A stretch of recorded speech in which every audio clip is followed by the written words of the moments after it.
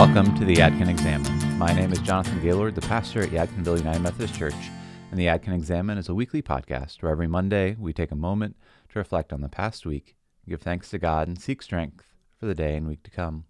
The Examine comes out of a technique described by Ignatius Loyola and is still practiced by Jesuits twice daily. We've adapted it here to help us reflect on the events in our lives and discern God's presence and will for us.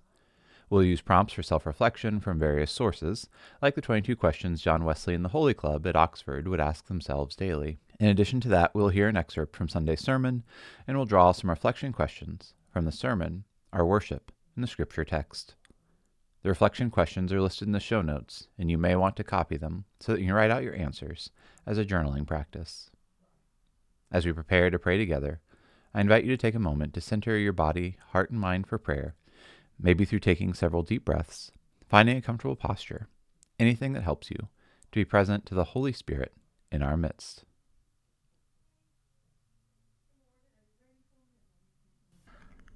Let us now begin with an excerpt from the February 19th sermon preached by me, Jonathan Gaylord, from Matthew chapter 17, verses 1 through 9.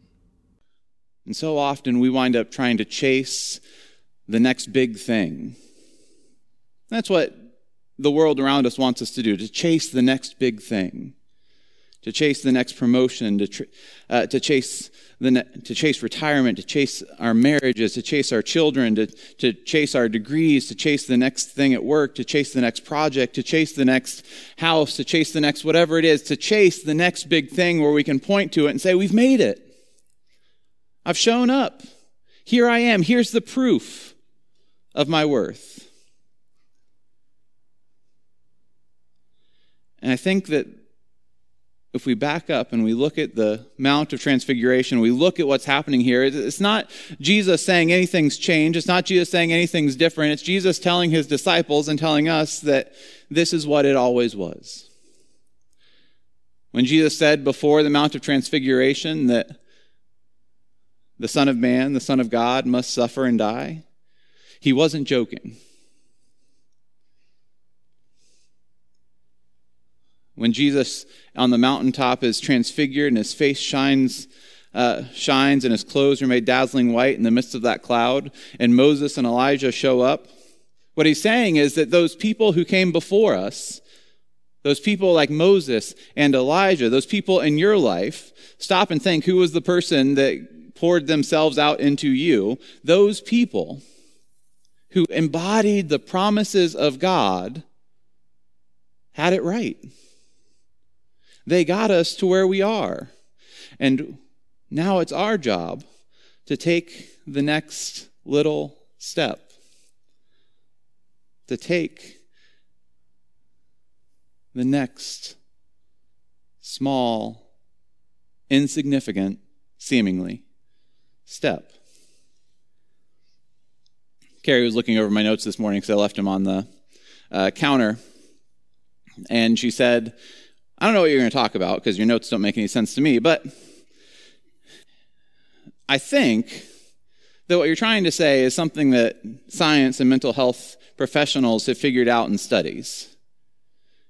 Is that 20 to 30 minutes a day of prayer or meditation literally changes the shape and the function of your brain.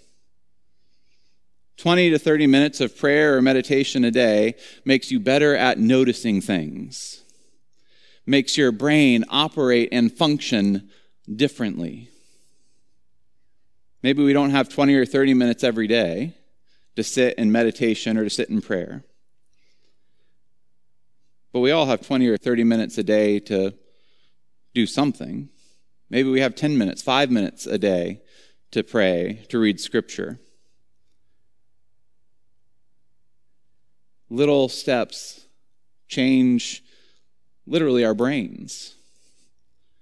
And it's the little steps that change our world, that change the people around us.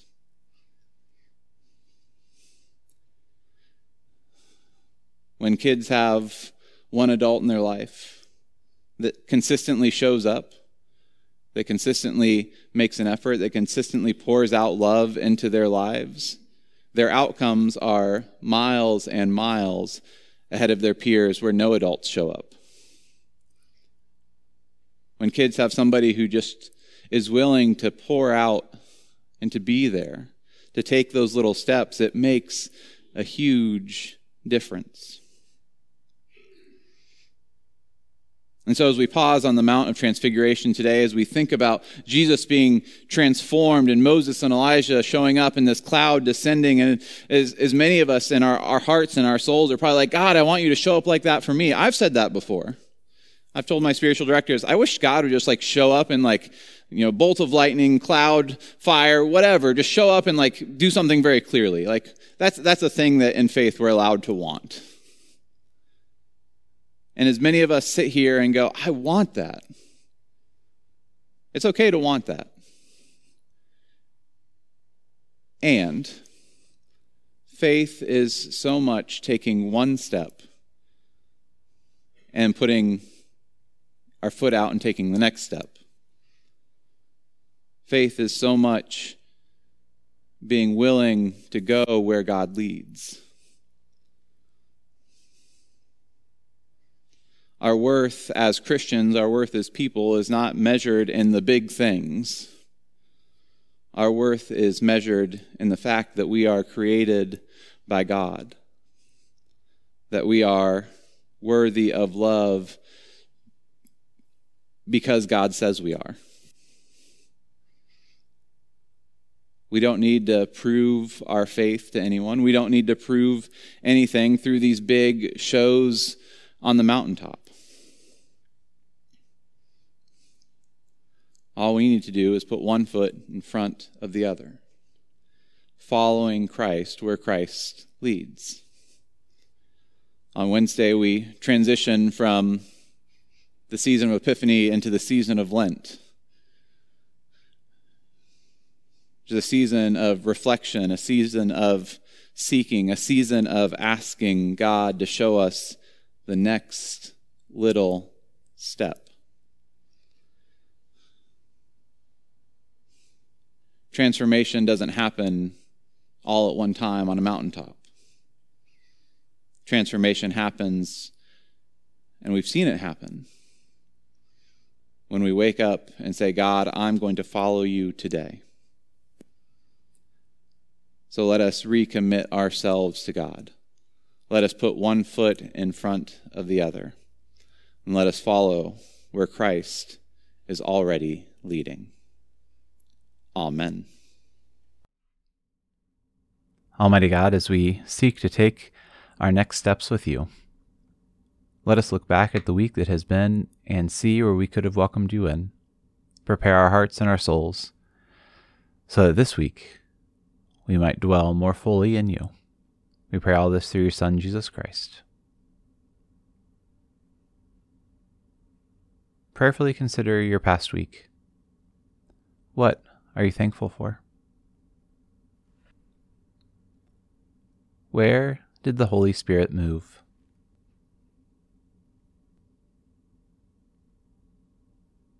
As you consider the past week and where you may have fallen short, ask yourself these questions, drawn from John Wesley and the Holy Club. When did I last speak to someone else about my faith?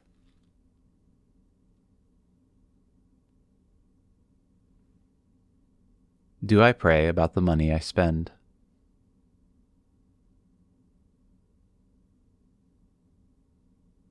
Do I get to bed on time and get up on time?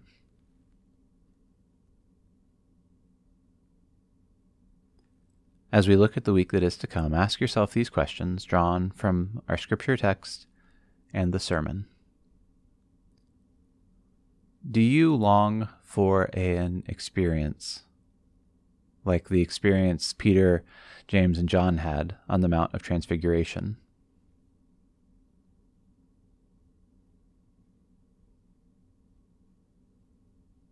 If God were to show up in a big and powerful way, like on the Mount of Transfiguration, or like to Moses in the burning bush, what would you want God to say?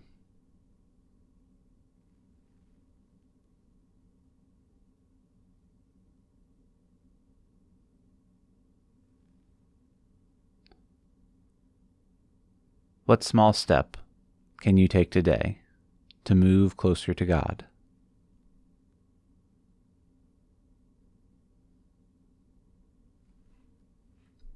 Almighty God, thank you for all the ways that you have shown up for us. Thank you for showing up in the small moments and in the big moments. Thank you for showing up in people who strengthened us day in and day out.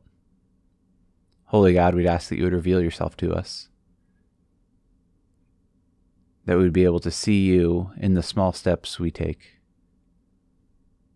that we would be able to grab hold of your promises and your hope.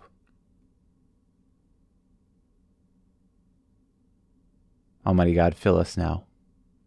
We pray all this in your holy name. Amen. Before you go out into the business of your week, I invite you to pause once more with Matthew chapter 17, verses 1 through 9. 6 days later, Jesus took with him Peter and James and his brother John, and led them up a high mountain by themselves.